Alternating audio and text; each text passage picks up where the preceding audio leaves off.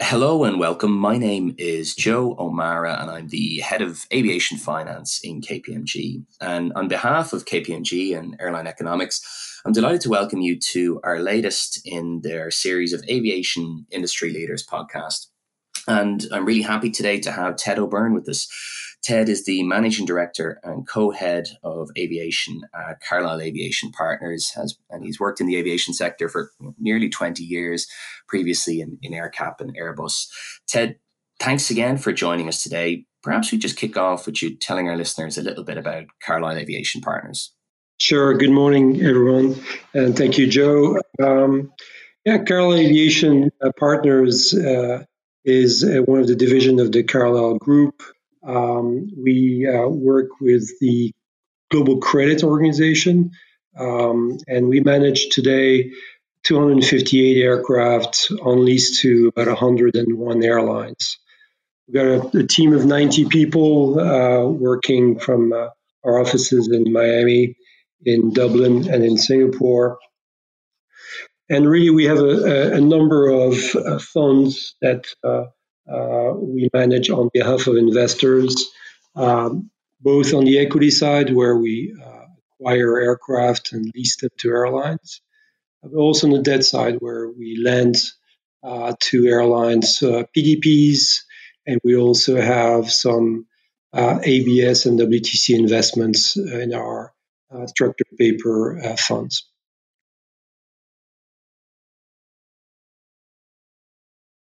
And Ted, can I ask you, looking at the current crisis, given the amount of time you spent in the sector, how does this compare to other downturns the sector has faced? Well, it's clearly a deeper, a more globalized and longer lasting, we expect, crisis than this sector has ever seen before. Deeper. Look, if you compare this crisis to 9/11, IATA is expecting a drop of traffic RPK of about 50% this year.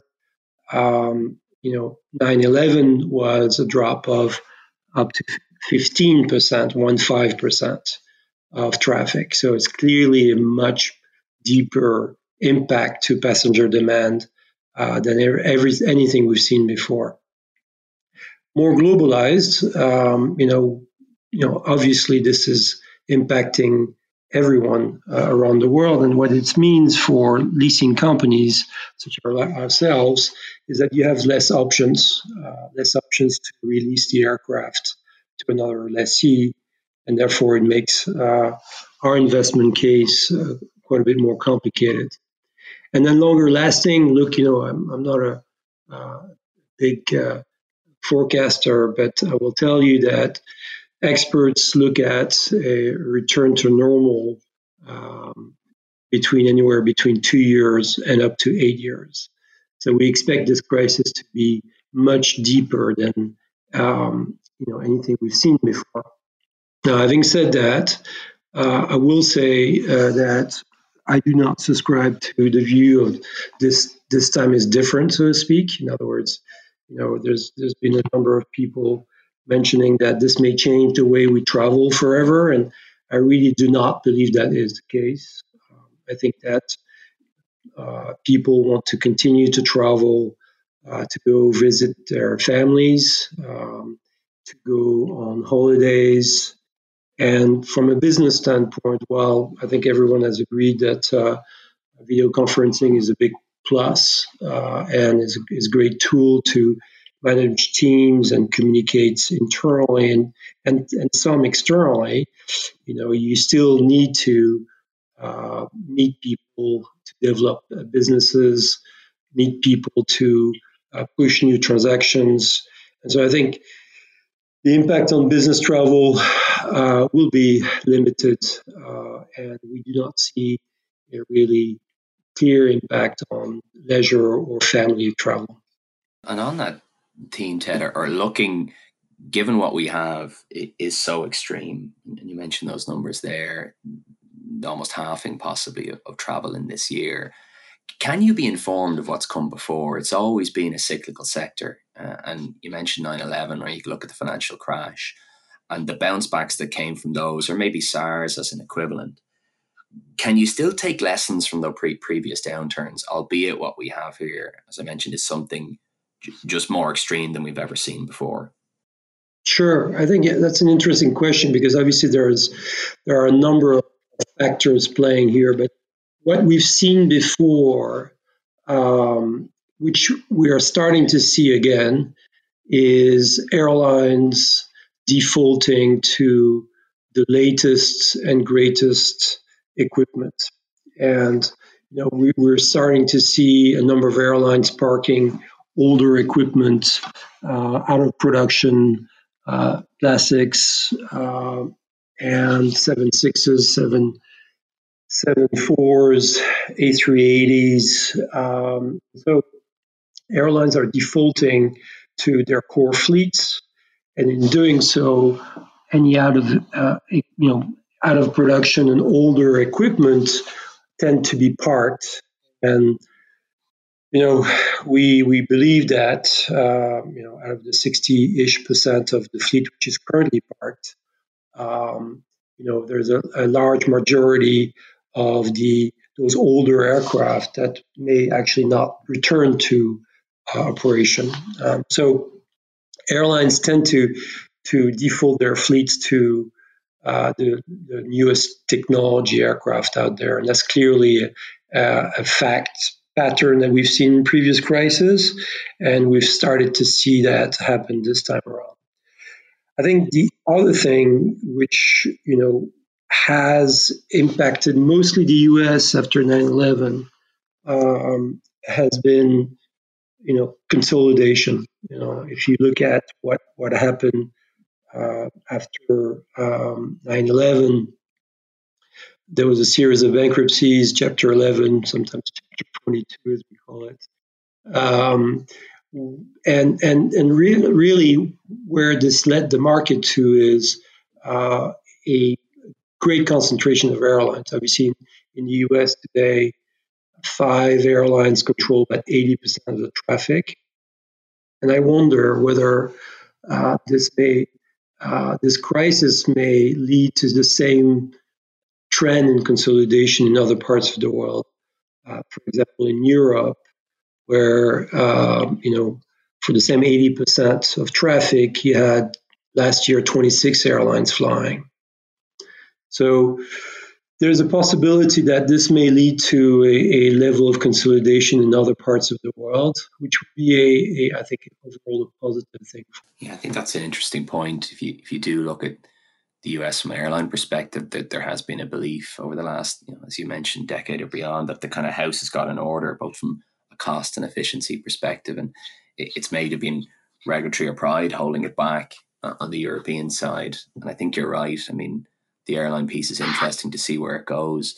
In thinking on geographies, Ted, you mentioned obviously the US there. How do you see, or do you see material differences in the 3 major markets and how they've been impacted and how they'll bounce back? So taking US, Europe, and Asia, what's your view on those 3 markets?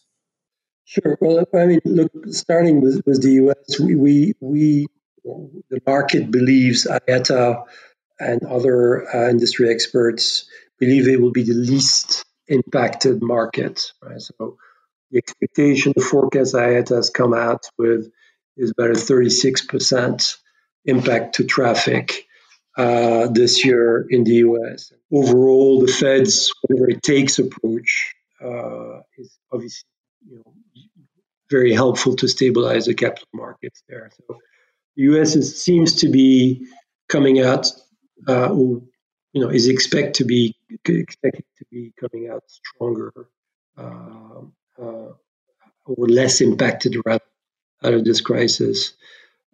Europe, as I said, is probably an area where there are a number of weaker airlines, more fragmentation, and there's a question mark on how this will play out within those airlines. Clearly, the pandemic has affected traffic the greatest at this stage. So the impact on traffic is expected by IATA to be in excess of 55% for the year. And we're as of right now, I believe that there's about 80% of the fleet grounded still.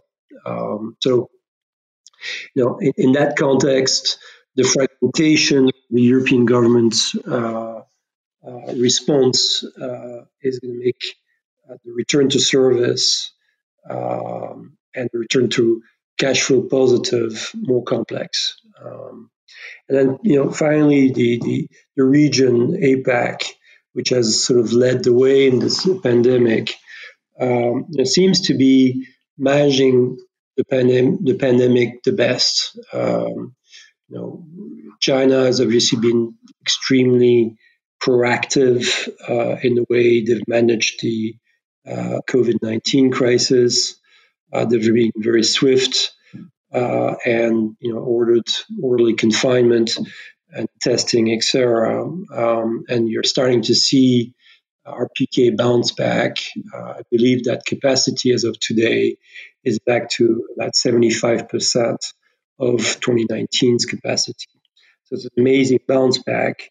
It gives us a lot of reason to be optimistic. And you look at throughout Asia, many countries, Korea, Singapore, have been very proactive in managing the crisis, and will probably come out earlier from the crisis. And we're starting to see signs of that in Vietnam and other countries. So different timings of exits, and interesting to watch how this is going to play out.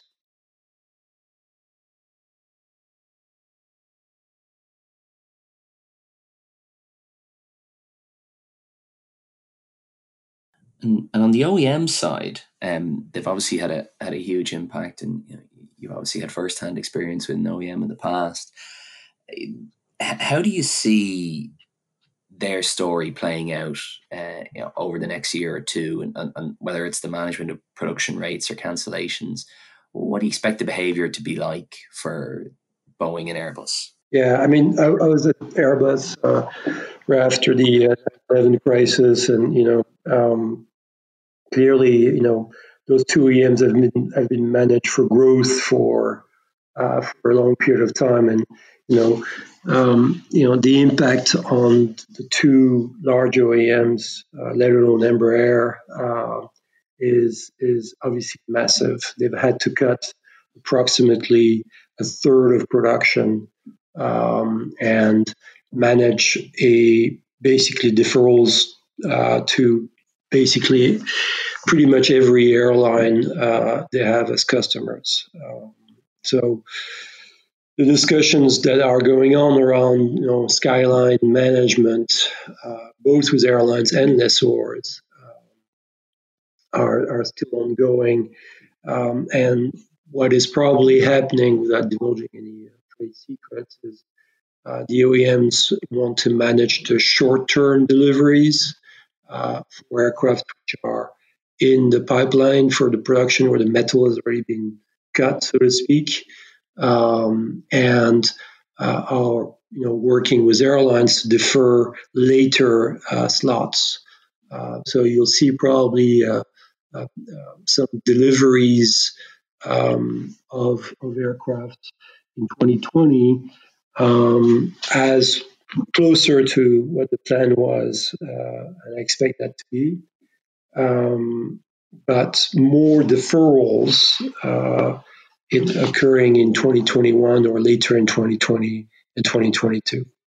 Now, the OEMs have said publicly that they want to remain agile around their production cuts, which means that they can further cut or re-increase production. That's what Airbus has very clearly stated. And they've also stated very clearly that they expect the leasing community to be a buffer for this crisis. And that is clearly a policy that they've applied before, which means that leasing companies have their work cut out to place their orders. You've seen some deferrals of orders from from a number of them already, especially the ones I've publicly reported in Q1. But I think those deferrals are really in line with what airlines are willing to take or not take. And I think finally, what's interesting to watch is also the pressure that is clearly applied on the international traffic and the impact on the wide-body production. And so, in that regard, I think you see the cuts on certain wide bodies on both Boeing and Airbus as maybe a sign to come in the industry for a period of time. I think in this context, it's likely that you will see a lower investment in R&D for a period of time. And that means that for us as aircraft investors, that means a more stable environment for investment, right? So if you look at the product lineup of Airbus and Boeing, they've effectively introduced new aircraft over the last 8 years. Every single segment, every single aircraft has been renewed. And I do not expect the OEMs to have much cash to invest in R&D to further replace those programs. So from an aircraft investor standpoint, that means we're in a very stable technology environment that we do not expect to have many new aircraft launches over the next years or so. And that's understood. And if you guys have a more homogenous product, then as you mentioned, it becomes more marketable as and when you can market it again. And that probably feeds in to my next question is, you mentioned you guys have over 100 airline customers. What has been your general approach? And I know you'll tailor it depending on the airline. What has been your general approach to working through the airlines in this crisis? And what metrics are you considering as you approach, whether it's permitting deferrals or taking other type of action? Yeah, I mean, our teams are working extremely hard to be in constant contact with our airline customers. The approach has been listen, understand, and help. Listen to what airlines are telling us, and be in very regular contact with the treasury, the CFOs, and the fleet teams at airlines to understand what context there is in their particular market, what they're doing to cut costs, what capex deferral they've committed to. They're working with OEMs and the likes, and how can we help?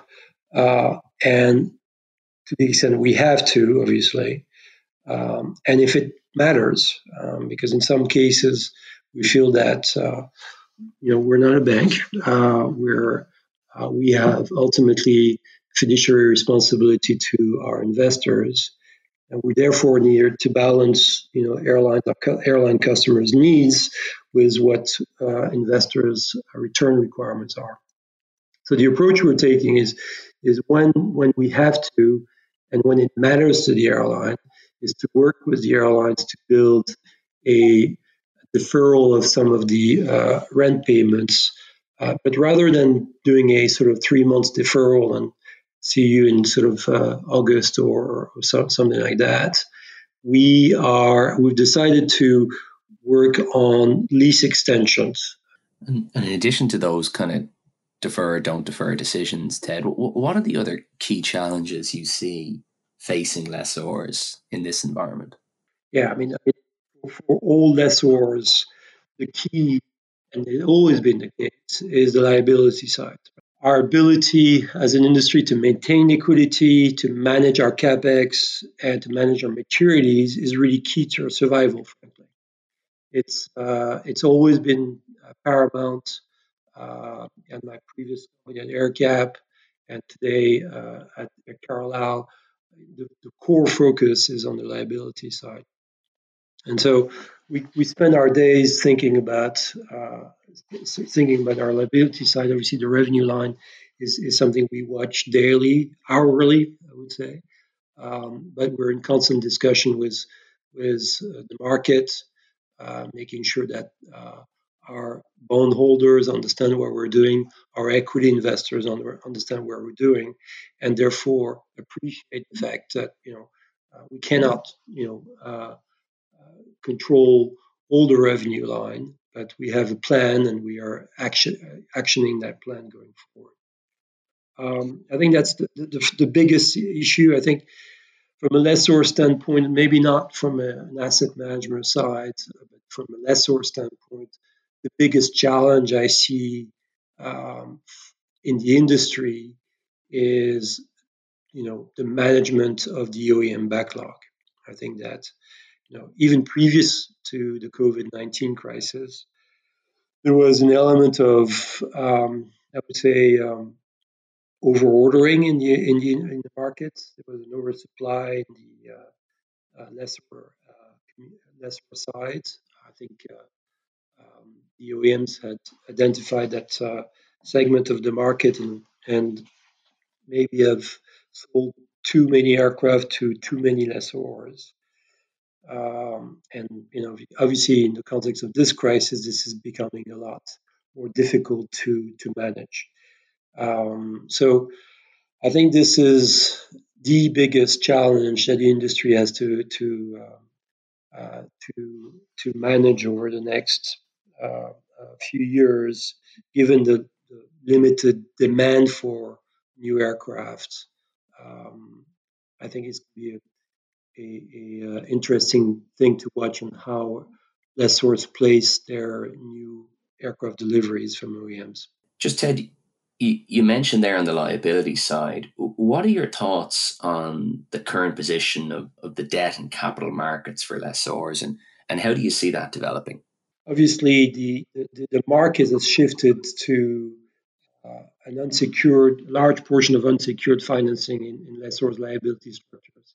Over the last 10 years, lessors have mostly gotten ratings and shifted to issuing unsecured bond, which is great from a flexibility standpoint. It's much easier to manage, but obviously it becomes a problem if the capital markets are shut down, as we've seen in March. So I think it's going to be very interesting to watch on the level of capital which is put in by the Fed in the U.S. and the impact of this on overall capital markets. Clearly, the situation is a lot better today on the capital markets following the Fed's intervention.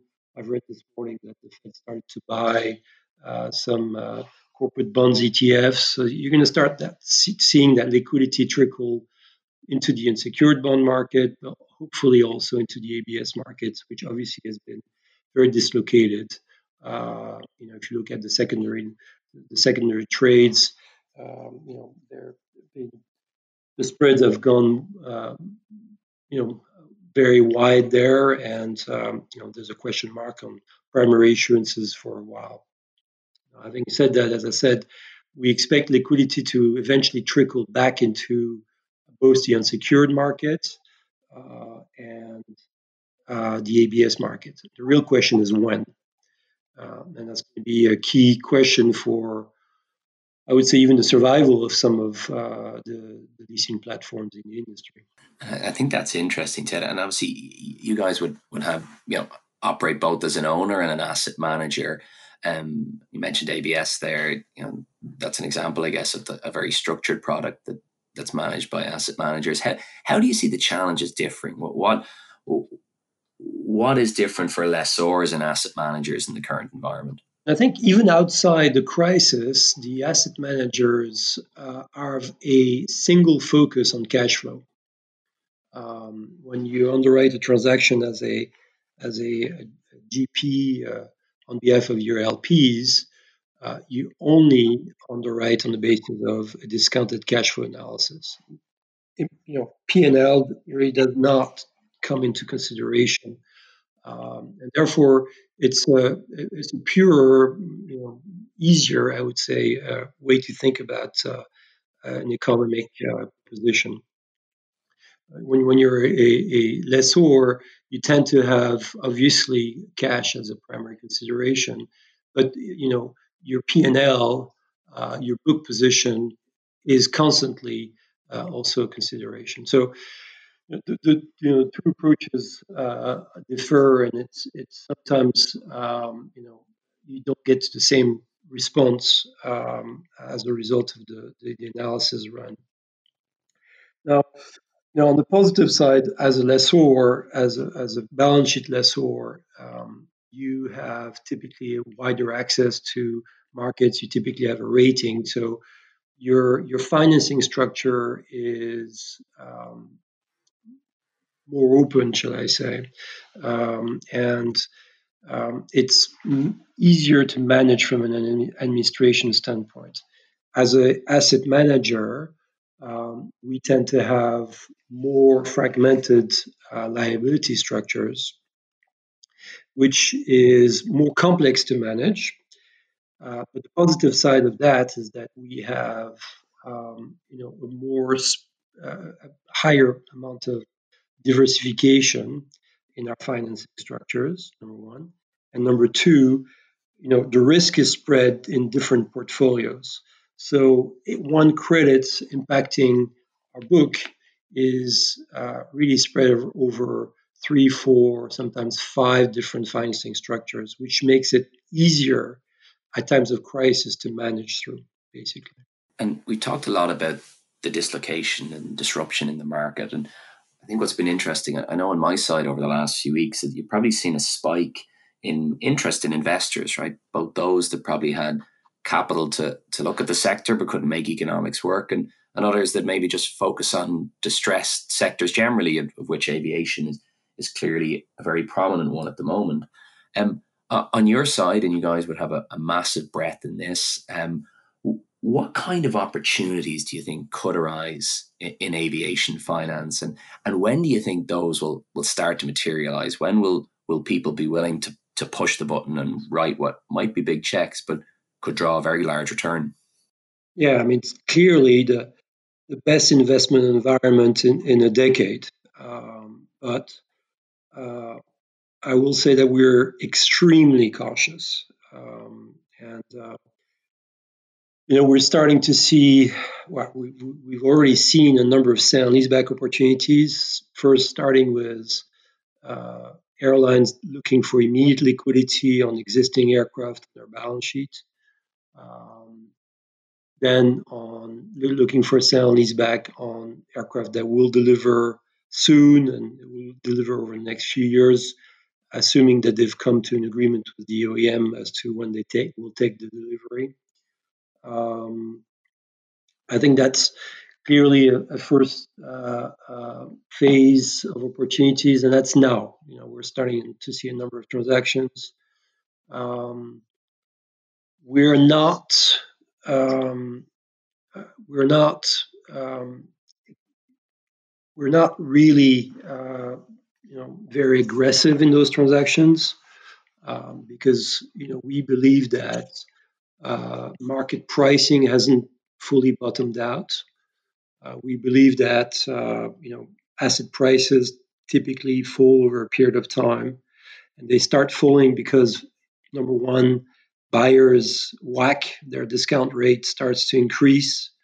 They've got lower LTVs, they've got higher cost of debt, they've got higher equity thresholds. So that's the first impact on an asset price. The second impact is obviously when the leases start to run out or the aircraft returns. In this environment, the lease rates are going to drop. So there's a two-phase impact, and that has not been fully priced into the market. So we're very cautious as to deploying our capital right now because we think this has still some room to go. Having said that, I think this is going to be a great investment environment, as I said. Um, we're starting to see the sale and leaseback with airlines market open at numbers which make a little bit more sense.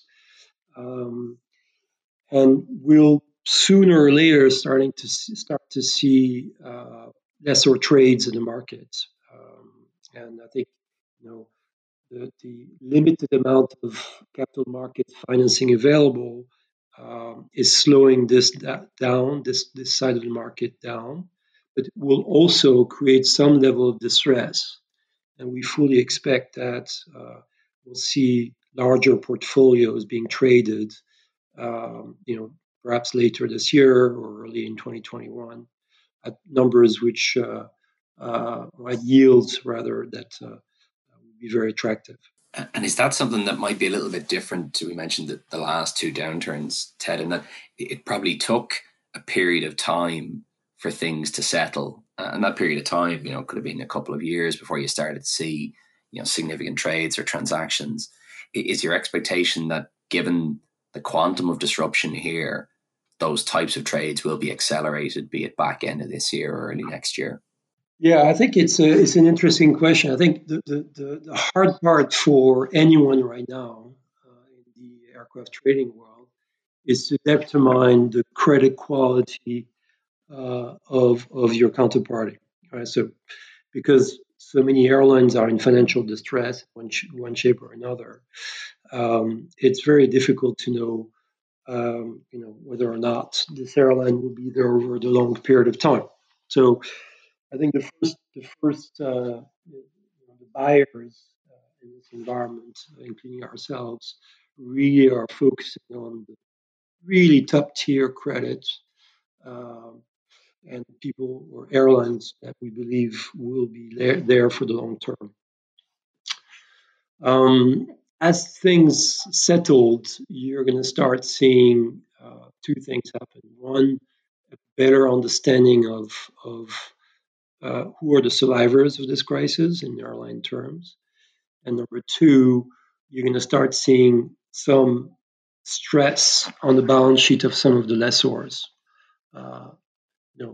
Small, medium, or large, I don't know, but I think that is to be expected. And so I think the combination of a better understanding of the risk profile of the credit and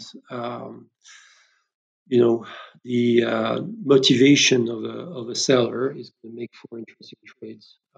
But again, that takes time, right? It just, that market really does not start opening again until those two factors are together and you have some level of financing available. And in my experience, this can take a couple of years before that market reopens. And maybe finally, Ted, looking out over maybe the next 1 or 2 years, could you see transformational or material structural changes in aviation finance? I mean, if you look out over that, relative near term, how do you see that playing out? Are we into, less leasing companies, but with airlines possibly with a greater dependence on them, or what's your view, or how things will progress on the macro level?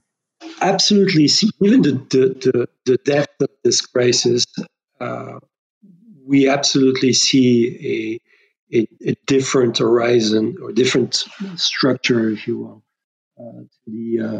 to the market over the next few years. The question, frankly, is what shape we will take, and my crystal ball is as good as anybody's. I think, having said that, I think if you look at on the airline side, if past history repeats, you can expect some consolidation, and given how governments are intervening, you can expect two groups of airlines: those who have sought government intervention and remain somewhat either controlled or protected by their states on one hand, and those who have not sought government intervention, typically it will be sort of the LCCs and sort of more flexible and typically more profitable airlines. And so you may see a market which is really bifurcated between big, large state control carriers on one hand and very aggressive LCCs on the others. And so I think that's particularly a possibility in Europe. That's on the airline side. On the OEM side, I think the clear pattern here is to have a stable product over a longer period of time. And so I think that from where I sit as an aircraft investor, that's a very strong positive because you have OEMs that have demonstrated their willingness to rein in production and match supply with demand. Product produced to order, no white tails. But on top of that, they have no means to develop new products for the foreseeable future. So that's a very stable investment environment as far as I'm concerned. And then, on the lessor side, I think, we'll see in time and again that scale matters, both from a servicing standpoint, i.e., you need to have a number of people on the ground to manage your portfolio, and that's particularly the case today. I can tell you that the 90 plus 95 people that we have in our teams are working around the clock to talk to airlines, etc. And you cannot do that with a couple of people and hope for the best. That just doesn't work. So scale is important as a servicer. Scale is important also when it comes to purchasing money in the capital markets. And I think that, again, you will see that as a driving factor, perhaps to consolidation in our industry, in our leasing industry. And so I think, look, it's difficult to make any predictions, but there are some driving factors to each one of the segments of the business, and I do absolutely believe that we'll have a very different environment in a couple of years' time than last year. Ted, I'd just like to close in saying, on behalf of KPMG and Airline Economics, I'd like to thank you for what were some really interesting insights today, and I wish you all the best in the near term for Carlyle Aviation Partners. Thank you, Joe. My pleasure.